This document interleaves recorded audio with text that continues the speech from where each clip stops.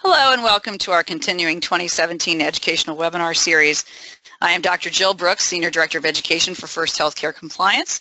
At First Healthcare Compliance, we help you with a comprehensive compliance management solution tailored to your business, a hospital, hospital network, healthcare practice of any size, billing company, or skilled nursing facility.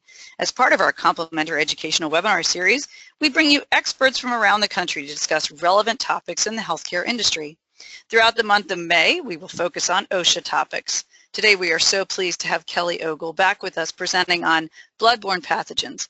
Kelly Ogle is the OSHA and HIPAA Director for Doctors Management, a medical and healthcare consulting firm helping physicians nationwide in all specialties with healthcare, dental, and medical practice management services since 1956. Kelly provides OSHA and HIPAA training and consulting to help medical and dental practices maintain compliance with their facilities. She conveys the importance of a safe environment for employees while reducing the risk of penalties for the practice. In addition to delivering training, Kelly performs mock OSHA and HIPAA audits to help clients take corrective action to help reduce the risk of penalties before they happen. She also contributes to the OSHA Bulletin and the OSHA and HIPAA compliance manuals produced by Doctors Management. Kelly engages her audience with enthusiasm as she conveys the importance of employee safety and patient privacy, as well as the details of protecting the practice from risks and penalties that result from OSHA and HIPAA violations. Kelly is a breath of fresh air to all who have the pleasure of working with her. Clients also appreciate that she has hands-on experience as a registered dental hygienist. In addition to holding a Bachelor of Science degree in dental hygiene from East Tennessee State University and a master's degree in industrial organizational psychology from Walden University, Kelly has successfully completed the General Industry for OSHA course, a certified healthcare OSHA professional through the American Academy of Provider Officers and Laboratories, and is a certified medical practice manager through Doctors Management University. She's currently attending Walden University to obtain her doctorate in healthcare administration. A copy of her slide deck is available for download in the control panel. Feel free to submit questions into the question box on your control panel. We will address these questions at the conclusion of the presentation. Your Paycom CEU certificate will be emailed to you directly from Paycom following the broadcast and within approximately 2 days. There is no need to request it. Additional CEU opportunities will be available to BC Advantage members following the live broadcast. Check their website for details. All right, Kelly, go ahead. Okay, good afternoon, everybody. Of course, you're here for bloodborne pathogen training. So we're going to go over a little bit of that for you. Let's see.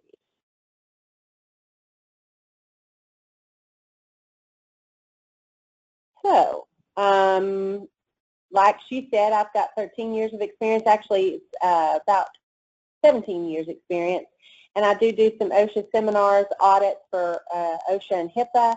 I have my bachelor's, master's, and I am the OSHA HIPAA director with Doctors Management. And we'll skip that there. Let's see. Our agenda today is we will go through the standard of bloodborne pathogen. We'll go over its definition and anything that relates to it, the common bloodborne pathogens that we will discover as far as healthcare workers, the transmission of bloodborne pathogens, exposure, and our risk for exposure. Also, some engineering controls that we can have in our offices and laboratories, and then laundry, housekeeping, and waste. And then the post-exposure protocol that's best to do if you have an exposure in the office. Now, with bloodborne pathogen standard, it covers all employees whose job responsibilities put them at risk for exposure to bloodborne pathogens. This was created in about 1987, 1986, and they revised it in 2001. Employees must have access to a copy of the actual standard to the employee's written control plan also. And this written control plan is what you would actually provide or create to let the employees know that where they need to go, what the steps are to control if there was an exposure, and the documentation also to provide to them for the doctors for them to fill out and for you to keep at the office for their medical records. Now, if employees or if you are an employee and you want a copy of these, you can request it, and it must be provided to you for free, for no charge, and within the 15 days that you requested it. The bloodborne pathogens that we'll actually speak about today are hepatitis B, C, and HIV. Those are the largest ones that we may come in contact with. However, we do have the chance of being exposed to Ebola virus, syphilis, malaria, and also the Zika virus. That is something that has been in our news. The definition of bloodborne pathogens is the microorganisms causing diseases in humans transmitted only through contact of infectious body fluids. Now, this can be any body fluid, like blood, semen, joint fluid, any saliva in dental procedures, vitreous fluids in the eyes, also urine, feces, and vomit if blood is present. That's why it's very important that we consider universal precautions, because we are going to treat any kind of bodily fluid as if it were infectious. Hepatitis B and C, when we go over this, are liver involved, and that's why, of course, the name hepatitis with the hep. And then also the symptoms are going to be similar with jaundice, fatigue, abdominal pain, anorexia, nausea, and vomiting. And then the transmission will be the same all the way across all three of them. Now, there's 1 million U.S. citizens that have hepatitis B, and there's 500 people that die annually with a 5% chance of actually having a chronic infection. Now, this is different than hepatitis C, where hepatitis C has 5 million U.S. citizens and an 85% chance of getting a chronic infection. Both of them have the same symptoms. Like I said before, hepatitis B and C have very similar symptoms. And then each of these plus HIV can be asymptomatic for this one for up to 20 years. But any of those can lay dormant in the body, and we may not know they have them, and they may not know they have them. They may be coming in for the first time in our offices and going to get testing because they're having some symptoms and they don't know that they have hepatitis B or C or HIV, and then we stuck ourselves with a needle or not using the correct precautions to protect ourselves, and now we've exposed ourselves to whatever they have. So it is very important with universal precautions. So this hepatitis C is one of the leading causes of liver transplant. There are some medications people are getting in remission for hepatitis C when they take these medications. Very expensive medications, but they do have much better medications than they used to. Medications used to be very toxic for hepatitis C, so that has improved. Also, it is improved for HIV. The drugs are better. It's actually decreased the death rate, and however, the infection rate is still going up. There is more than 1.5 million people in the U.S. that have HIV, and the transmission is the same. However, the symptoms are swollen lymph nodes, weight loss, night sweats, opportunistic infections, and skin lesions. As I said earlier, asymptomatic for many years, but there's no vaccine, no immune globulin, or no cure. So there is a cure for hepatitis C, or something to put one in remission. Then there's also a vaccination for hepatitis B, but there is neither for HIV. The methods of transmission of all those and any bloodborne pathogen are splash, splatter, or spill into open mucous membranes and non-intact skin, Sharps injury. You can have the risk for transmission if you're doing injections, IVs, surgical procedures, dental procedures, also any invasive procedures, cleaning a contaminated area, cleaning contaminated items, or even handling those items in the general community, sexual contact, also sharing of dirty needles, and through the mother to the fetus or through the breast milk. Now, there are some statistics on someone, if we were working on a patient with HIV, we ended up sticking ourselves with their needle that we had used on them, we have a 0.3% chance of actually getting HIV. With hepatitis B, it can be almost zero if you've been immunized. That's why it's really important in healthcare that we do get immunized. And then there's 6 to 30% if we're not immunized. Of course, you can decline your immunization if you like. That is part of being your rights and responsibilities through OSHA. Now, with hepatitis C, you have a 1.8% chance of contracting hepatitis C from your patient. OSHA goes into how they want to separate the exposure risk. So when they did this, they determined the exposure determination would be to consider who would be exposed if they were not wearing their personal protective equipment or applying engineering controls.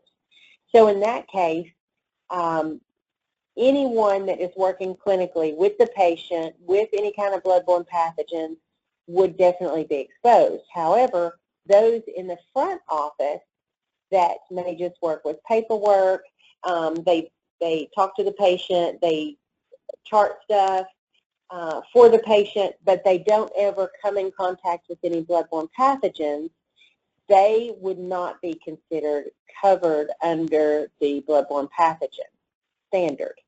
So that means that they do not have to get their hepatitis B vaccination. And that's where OSHA draws the line between those of us that actually come in contact with the bloodborne pathogens and then those that do not come in contact with them. So determining what your risk for exposure is, having those determinations is a must and it has to be documented. So if there's different classes. There's class 1 through 3, and 1 is a person that would definitely come in contact with the bloodborne pathogens.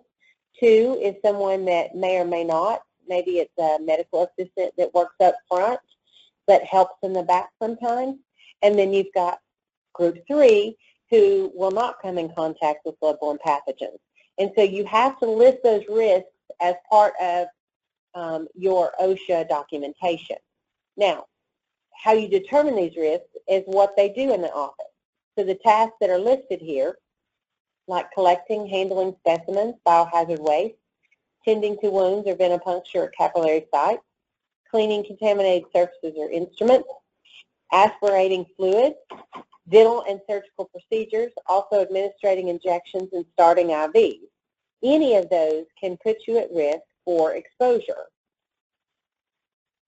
And, of course, universal precautions.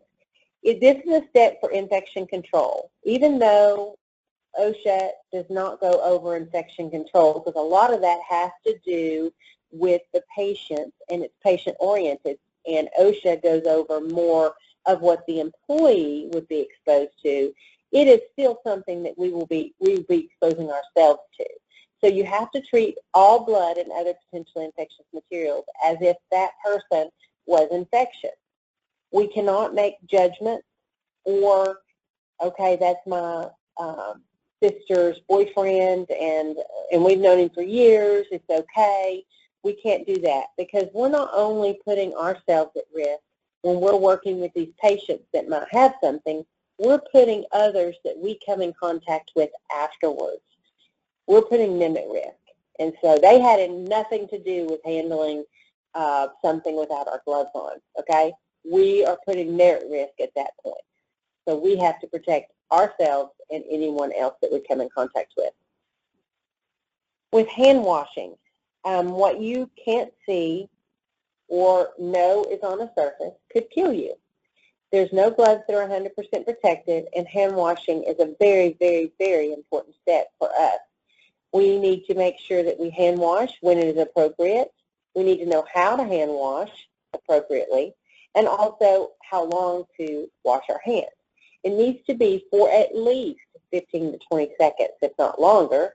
And then also maybe before a patient, after a patient, after lunch, after going to the bathroom. You may want to do that before different times. Sometimes patients like to see that you've cleaned your hands before you come in to see them. So maybe washing your hands before you actually greet the patient or see the patient in front of them is really nice. And then soap and water versus hand sanitizers. If you can have soap and water, it's always the better method. Soap with water plus the action of the friction between the hands and rubbing the hands together and rinsing them under the water is the best solution. If you cannot get to soap and water and a sink and everything at all times, then hand sanitizers will work. It's just that you have to use hand sanitizers the way they are meant to be used. You have to put enough on your hand for it to cover all surfaces of the hand and make sure that you put enough on there that it stays wet for at least 30 seconds. Kind of like it's kill time. What would be for a chemical, and is they leave it on the surface for so long, that's kind of what you have to do with the hand sanitizers. Put enough on there to make sure you can cover all areas, because that's one thing. With soap and water, you rinse your hands and it covers all areas of the hands very easily. Hand sanitizers, you have to get it in those areas to make sure it's sanitized. So make sure you cover all areas of the hand with the hand sanitizer. So with engineering controls, we have Safer Sharps, disposable phlebotomy hubs, also Sharps containers and safety hoods. Anything that we can put in place in protecting ourselves from coming in contact with another person's body fluids or potential infectious body fluids are called engineering controls. Okay, so if we put a gown on, if we put our gloves on, if we put our stuff in the Safer Sharps because we don't want to get stuck with it, if we, in the Sharps containers, if we use Safer Sharps instead of regular Sharps, we are instituting an engineering control. So this is where our steps are to make us safer within our offices. Now with Safer Sharps, it's very important that we all do our part in trying to find a Safer Sharp to replace any Sharps that we have within our office. So if we have a scalpel that could be replaced with a disposable scalpel that has a sheath that comes over the top of it, then we want to do that. We want to try to substitute the unsafe Sharps that we have in our office. So evaluating, having other people evaluate, other employees. You could have 4 or 5 employees go over it, 2 or 3 employees go over it, and get their recommendations on the Sharp or the Safer Sharp and write that down. Make sure you document everything. Without the documentation, you can't prove any of this. And so it's not worth going all through that and then not being able to document it and being caught not doing it. All right?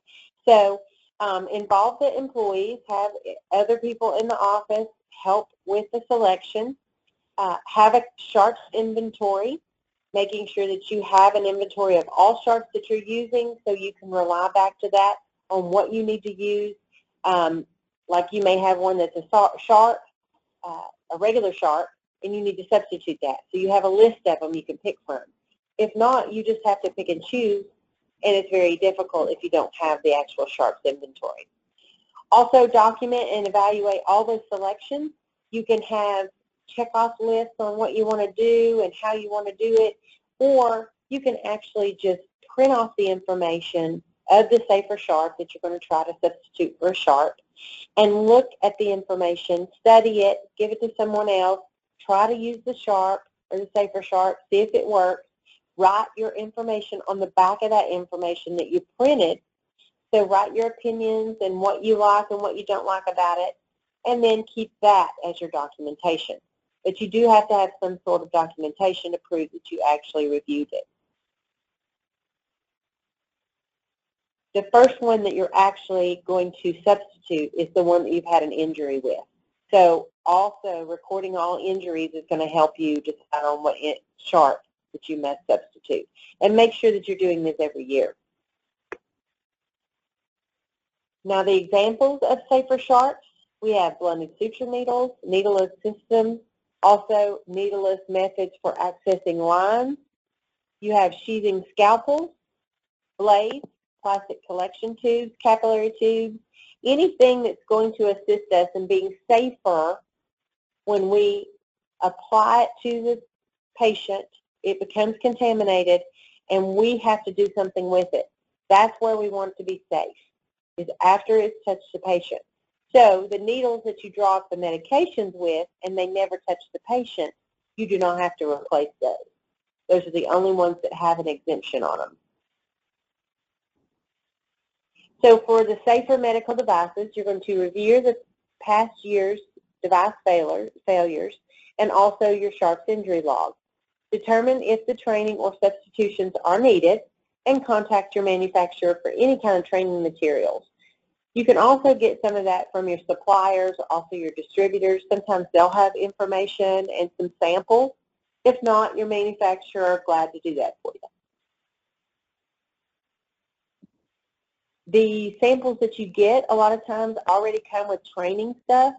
So if they do not come with training information, be sure that you ask the manufacturer or the distributor for some training materials to help you implement this new device. Then always document. Document that you trained on it, document that you instituted it, and that you're using that Sharp now, or that Safer Sharp. With Sharps disposal, you want to discard these items into approved containers, those needles, scalpels, blades, suture needles, whatever that you're using that is sharp, that has been exposed and is now contaminated, you need to drop it into the disposable Sharps box. These containers have to be puncture resistant, leak proof on the bottom and sides, color coded. They need to be labeled and also maintained in an upright position. Now, OSHA does not say that you have to have your boxes put on the wall, okay, as a federal OSHA law. Now, if you're in a state that has a state OSHA program, they might be stricter, and they might tell you that you need to attach the Sharps container on the wall. If not, it only needs to be maintained in the upright position. Color-coded, leak-proof on the bottom and sides, closable, sealed for transport. You do not overfill them. That is one of the things that I find in every office that I go into and do a compliance audit, is that they are overfilling their Sharps containers, or they're just not looking to see that they're overfilled and they keep filling it. So it's very important that you catch that and have those changed out. Now, reusable Sharps. These can be instruments that you use. Also, this could be non-Sharp instruments. If I'm in an office and I am transporting any kind of instrument that may have gotten body fluid on it, my consideration is that I would not want me or my employees or coworkers to be carrying something back with body fluids on it, drop it, and that stuff goes flinging everywhere. So it's very important that you contain these instruments or these reusable Sharps, whatever, and carry them back to where you're going to autoclave them from one room to the other if you have to carry them. If you don't have to carry them and they stay in that room, then that's different. But if you have to carry them from one room to the other to get them autoclaved, then you must carry them in some sort of container that meets this criteria. It has to be prepared in the room that it was generated before you take it out. You need to avoid scrubbing. Use the ultrasonic cleaner or enzymatic soap, and then scrub with a brush if you have to. They rather you not scrub, because what's going to happen is that you're going to scrub underwater or whatever, and it's going to splatter back on you, and that's what they don't want to do. So they want you to have a box or a basin that you can put the water in, and you can scrub the instruments there. So you'll scrub your instruments there under the water, and you'll have enough water in there to cover the instruments. Now, if you do scrub, of course, you're going to wear your gloves, gown, face protection. And if you're just pre-soaking, a lot of pre-soaks will tell you these are disinfectants, or they can be used to help disinfect. They're not going to stay disinfectant as long as you keep putting dirty instruments in the ultrasonic with that stuff. So by the time the end of the day comes around, that ultrasonic chemical in there is going to be compromised. And so you have to put something on there, also biohazard labeling, because that is not going to sanitize or sterilize your instruments. You have to put them in the autoclave. You'd be surprised at how many people don't think you need to. All right, so with work practices, no mouth pipetting. If anybody out there is doing mouth pipetting, it's probably not a good idea, so you probably need to stop that. Mouth pipetting is a very old way of drawing up samples to test them. So we don't want you doing that. No eating, drinking, applying contacts or cosmetics in contaminated areas. No storing food or beverages in those contaminated areas. And also recap needle only when medically required, using the one-handed technique or mechanical device. Now, I have heard in the past that people have gotten in trouble for recapping needles, and someone has come in and looked through their sharps container as they could see it. It might be clear, it might be red, and they could see how many of those needles were recapped. So be very careful when you're recapping those needles that you either have a mechanical device or you have some way of recapping it besides just your hands. You want to hand wash always after handling anything that you think is contaminated, and they do not want you to pass used instruments back and forth, but sometimes there's no other feasible method when you're doing surgery. It's a must-have to hand instruments back and forth. But be very careful with them. You don't want to stick somebody when you're handing those instruments off. So with personal protective equipment, we have gloves, gowns, face shields, goggles, plus masks. Also something that is appropriate to the task. So if you need a utility glove because you're scrubbing instruments or because you're cleaning a room, then you need to put the utility glove on, not the medical glove. If you're handling a patient, you're going to do an injection or draw blood, yes, you can wear those medical gloves, and medical gloves are useful in most parts of the facility or where you're working. However, it is very important that you have some sort of vinyl or puncture-resistant gloves to make sure that you can take care of things when you need to. For example, if you have to scrub instruments, it is recommended by OSHA that you wear puncture-resistant gloves. Or if you're cleaning contaminated items or scrubbing instruments, handling instruments once they're contaminated, you should wear utility gloves. Appropriate to the task and the wear, turn wrong side out when removing, remove and discard where contained or contain where used, and clean your hands again. So other personal protective information is that it is provided by the employer, it's maintained and replaced by the employer. So if there are any personal protective equipment items that are not working for you, now I'm not saying just because you didn't like the glasses or the goggles that you had on your face. If it is a legitimate reason and you cannot use them, they're causing pain, they're causing an allergy, any reason like that, then ask your employer to substitute it for you. The personal protective equipment versus the uniform, we'll talk about that in a minute. Also, we'll talk about shoes in your practice in a few minutes. The appropriate to the user, like I said, making sure that they do fit properly, that they accommodate any kind of allergies or any irritations that you may have with this personal protective equipment, and use common sense guidelines. So if you know that you're supposed to be wearing a gown or gloves or face shield and you're not doing it, then you're not applying the common sense guidelines. Your personal protective equipment versus uniform. Your personal protective equipment is essentially anything that you wear that is going to stop anything from getting on you that is infectious. So if you're using your uniform for that reason, then your uniform is your personal protective equipment. If you walk in with your uniform, you see patients all day and you never put a coat on, and you got your clothes contaminated, then those contaminated clothes cannot be taken home to be laundered. They have to be laundered on site, or you have to have a linen service. So your personal protective equipment, if you used it or you use your uniform as your personal protective equipment, it is not supposed to be taken off, or it's not supposed to be taken home. It needs to be taken off there and laundered. Also about your shoes and what you do in your practice, it's very important that your employer is the one to determine what shoes are the best, because some people will try to wear flip-flops or very cute sandals and tiny little sandals, and that's great.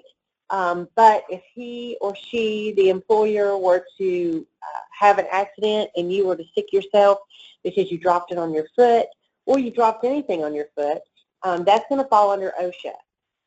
And they're going to wonder why you weren't told to do what you needed to do and wear something safe. So it's very important that those guidelines are drawn on what shoes you can wear within the facility. The hepatitis B vaccination, it's free to all employees whose job responsibilities put them at risk for exposure. Also, the employee pays for the first 2 rounds of shots, which is 3 shots for 6 months, and another 3 shots for 6 months. Now, once that has been done, you may decide after 2 rounds and the titers still low that you don't want to do it no more.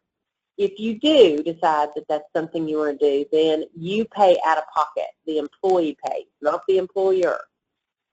Also, you need to document any hepatitis B vaccinations, and that will be kept 30 years beyond termination. And then they'll do a blood test to test your, to see if you're positive for the antibodies. So they'll do it after the blood test is first 1 to 2 months after the 3rd shot.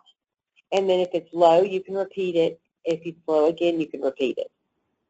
But if it's still low, you may want you may need to seek medical advice, because there could be an issue there that you're not showing the hepatitis B in your body.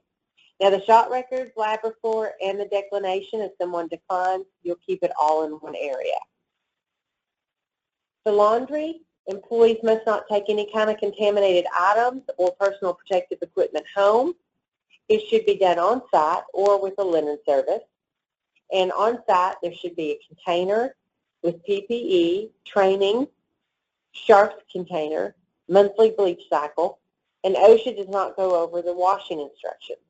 It will only, CDC actually applies those and tells you 160 degrees Fahrenheit or 125 plus a cup of bleach. So OSHA doesn't have any kind of laundry instructions. Like I said, there is a way to look that up if you're want to know what the CDC says about the laundry. So cdc.gov is a very good website along with OSHA. But sometimes OSHA doesn't cover several things like these laundry instructions, so CDC is going to have that better information for you. Then, of course, you could call linen service, but you do have to let them know ahead of time that you may be giving them biohazardous materials or jackets, whatever, that may have contamination on them, so they can prepare their staff for handling your laundry. The biohazard waste, you need to discard these items in the biohazard waste containers. These are the red bags. Gloves that are visibly contaminated.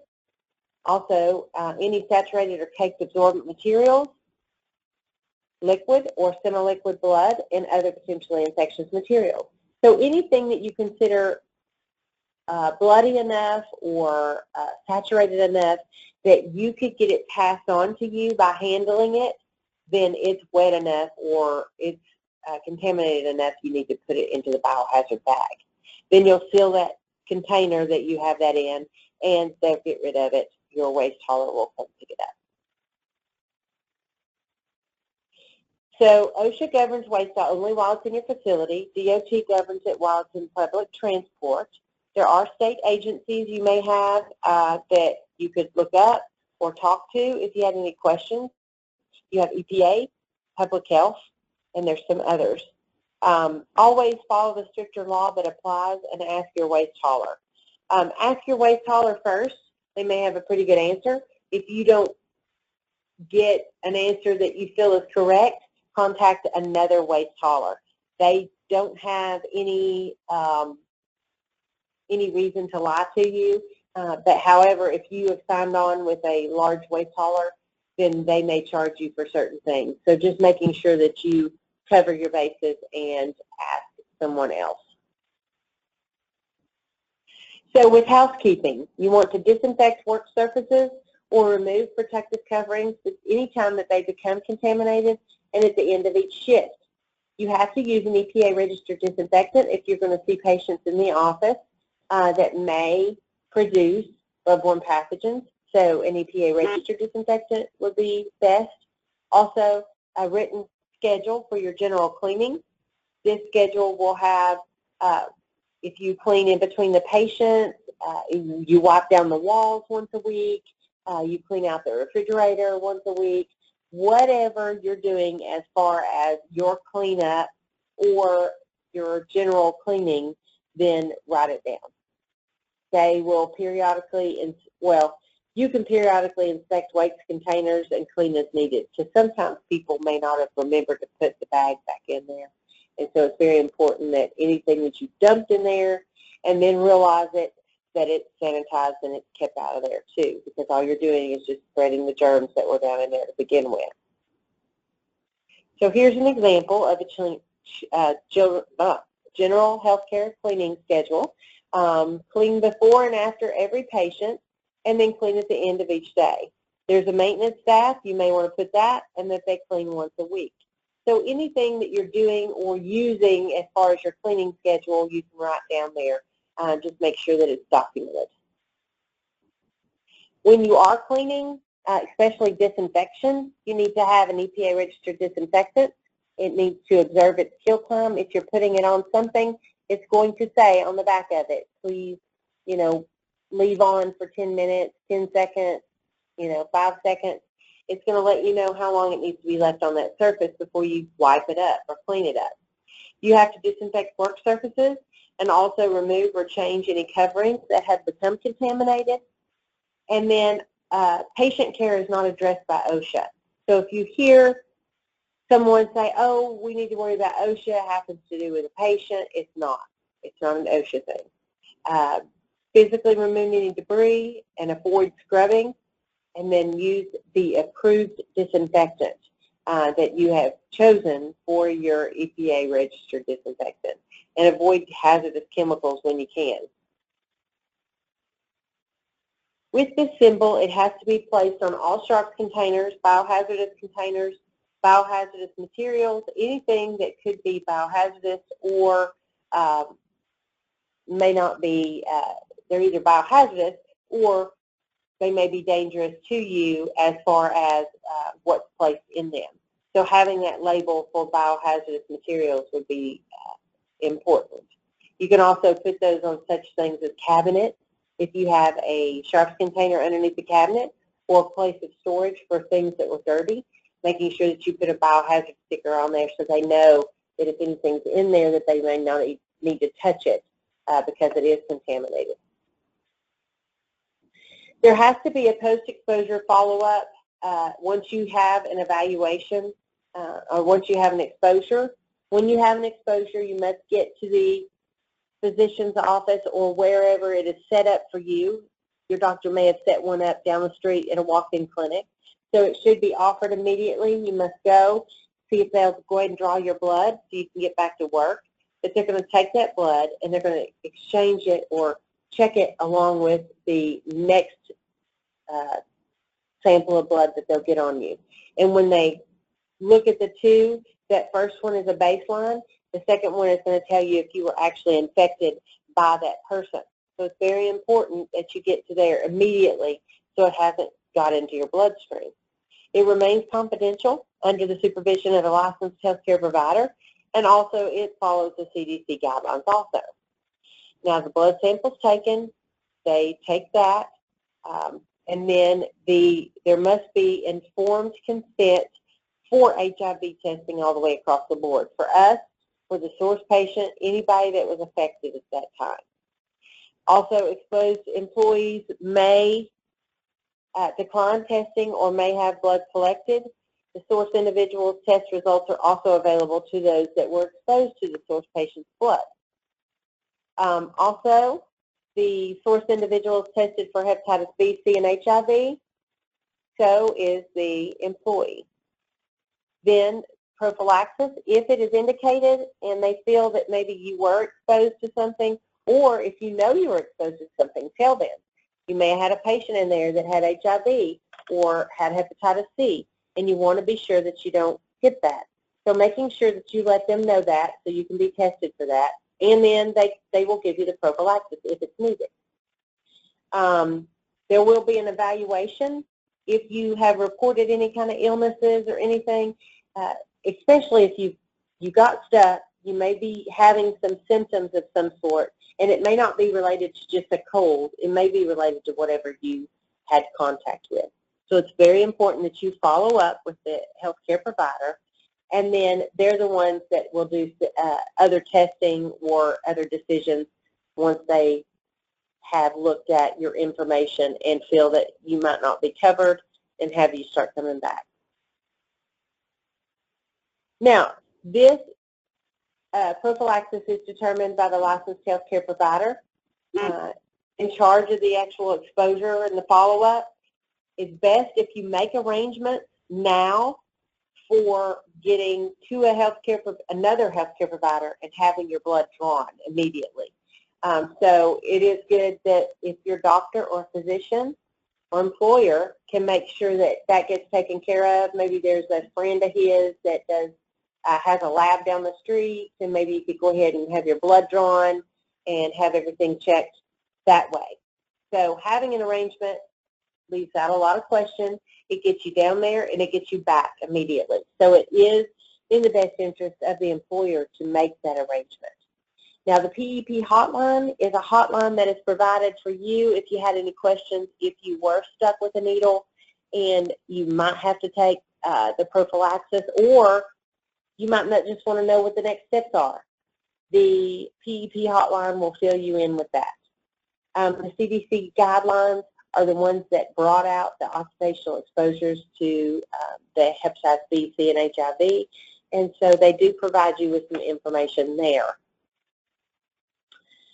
All right, so we are actually done a little bit early, and I was hoping for some questions through any bloodborne pathogen questions. Do remember that it is important that you document everything for your bloodborne pathogen. Also, bloodborne pathogen training. Once you've had training or you're doing it within the office with the employees, you may be the safety coordinator to make sure that you document that bloodborne pathogen training. If they have any questions and you can't answer them, write them down. You could contact me or someone else. You could access OSHA.gov and look up those questions. So it's very important that you contact someone and let them know about that. Also, the real big thing that happens to be one of the citations that I've found in ambulatory care and also healthcare is just making sure that you document it. That's one of the things that everybody gets caught on is forgetting to document all this information that needs to be documented. So making sure that your records are kept in place and that you know where they are and you have access to them, so you can have access to those. So I will let that go back to Jill and see if there's any questions that anybody has. Great, Kelly. Thank you so much. We do have a few questions. When finished hand washing, would you recommend the use of hand sanitizer to prevent bacteria on the hands? It's not a necessity. I mean, I'm a kind of what-if person, and so I always take that extra step. So I think that's great if you wanted to take that extra step to make sure that you covered everything. But it's not a necessity, because what's going to happen is it could aggravate the hands more. by washing them, drying them out, and then using something else or an alcohol-based sanitizer is going to dry out your hands even more. So if it doesn't irritate you or that doesn't bother you, you could go ahead and do that. But I wouldn't recommend it for everybody. Okay. Could you clarify who is covered by the bloodborne pathogen standard? Now, the bloodborne pathogen, anybody that's going to come in contact with bloodborne pathogens is covered by the bloodborne pathogen standards. Now, if you're asking me the question, if I was the employer and I owned an office, I was the doctor or whoever, I would make sure that everybody was covered because, like I said, I'm a what-if person. So what if I needed my receptionist back there to step back and help with a patient? Or, you know, just to assist the patient, helping them out the door, and the patient actually bled on them, you know, had a cut on their arm, bled on them or something. So they're working in a healthcare office, there's always a possibility that you could come in contact with bloodborne pathogens. And so with OSHA, as far as OSHA and the regulations, they state anybody that could come in contact with it would be covered, would get the hepatitis B vaccination and would be covered under the bloodborne pathogen standard. But if you're going to be safe and you want to make sure that there's nobody that could come in contact with it, or if they did, they were protected, then it would be everybody in the office. But as far as OSHA, though, the bloodborne pathogen standard only covers those that will come in contact. Their job duties will put them in contact with bloodborne pathogens. Okay. And before I go to the next question, there have been a couple questions asking for copies of the slides, and they are available for you to download in the control panel, so you can go ahead and do that now. And the next question is, can the utility gloves be reworn? Yes, they can. The utility gloves, they get dirty or stinky after a while. What you need to do is you will get a pair of utility gloves, usually buy them from your distributor, or you can go straight to the manufacturer, either one. You buy those and you take them off, just almost like you would your medical gloves, but you're going to kind of slip them off, and you're going to wash your hands afterwards, of course. But before you wash your hands, you're going to hold those gloves, each glove, and spray it or wipe it down with an EPA registered disinfectant. Okay, and then you're going to hang those up to dry. Then you can use them again and again. But what's going to happen is, because you use them as frequently as you should, if you did that, cleaning things with them, they're going to get a little wet, they're going to get a little bacteria in them, they're going to stink. If you take those gloves and put them in what would look like a paper bag, you can autoclave them. Okay, so we used to do that in dental school. We used to have those heavy utility gloves, and we would use it for like a week, cleaning our operatories and things. And then at the end of the week, we would take our gloves and we would put them into the paper bag, and we would tape the paper bag, and then we would put the paper bag in the autoclave and autoclave them that way. They didn't melt, they got really hot, and then eventually, of course, they're going to get kind of gooey and stuff after you use them for so long. But yes, they can be reused as long as you take care of them. Okay. When should you get tested after a needle stick injury? Well, what happens is you go immediately, as immediate as possible. So you may be working with a patient and you can't leave that patient. If that's what's going on, then you can't leave that patient. But immediately after that, the minute that you can, you want to go ahead and go get your blood drawn, because the reason why is they want to see what's already in your blood. So you'll get your blood drawn, and they'll have a sample of your blood to compare it to when they have you come back, and it has given enough time for whatever you've been exposed to possibly get in your system, then they'll have something to compare it to. That's why it's important that you immediately go, so they can get what is in your body at that moment and not what you may have been infected with. Okay? And can the blood be drawn at my office? Yes, Yes, it can. Everybody asks that. As long as there's a licensed healthcare provider on site to do the review of the blood draw. So if you get the blood drawn, say I'm the physician, I have one of my employees, I draw the blood, I send it off to a lab, or we have a lab there. We test the blood, so somebody has to read the results or give the results back to the person, and it has to be a licensed healthcare provider. It cannot be possibly a medical assistant, because they can't tell you what the results are. It has to be somebody that is a licensed healthcare provider, like a physician or a nurse practitioner, or somebody more qualified that could read that stuff and give you the results. Okay. Okay. Do you advise a log for documentation, and what would you include in this log?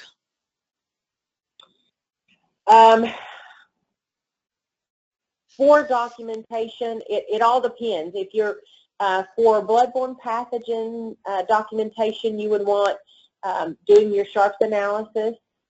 Now, things that you have to document on would be the hepatitis B vaccination. You want documentation of that to make sure everybody has it.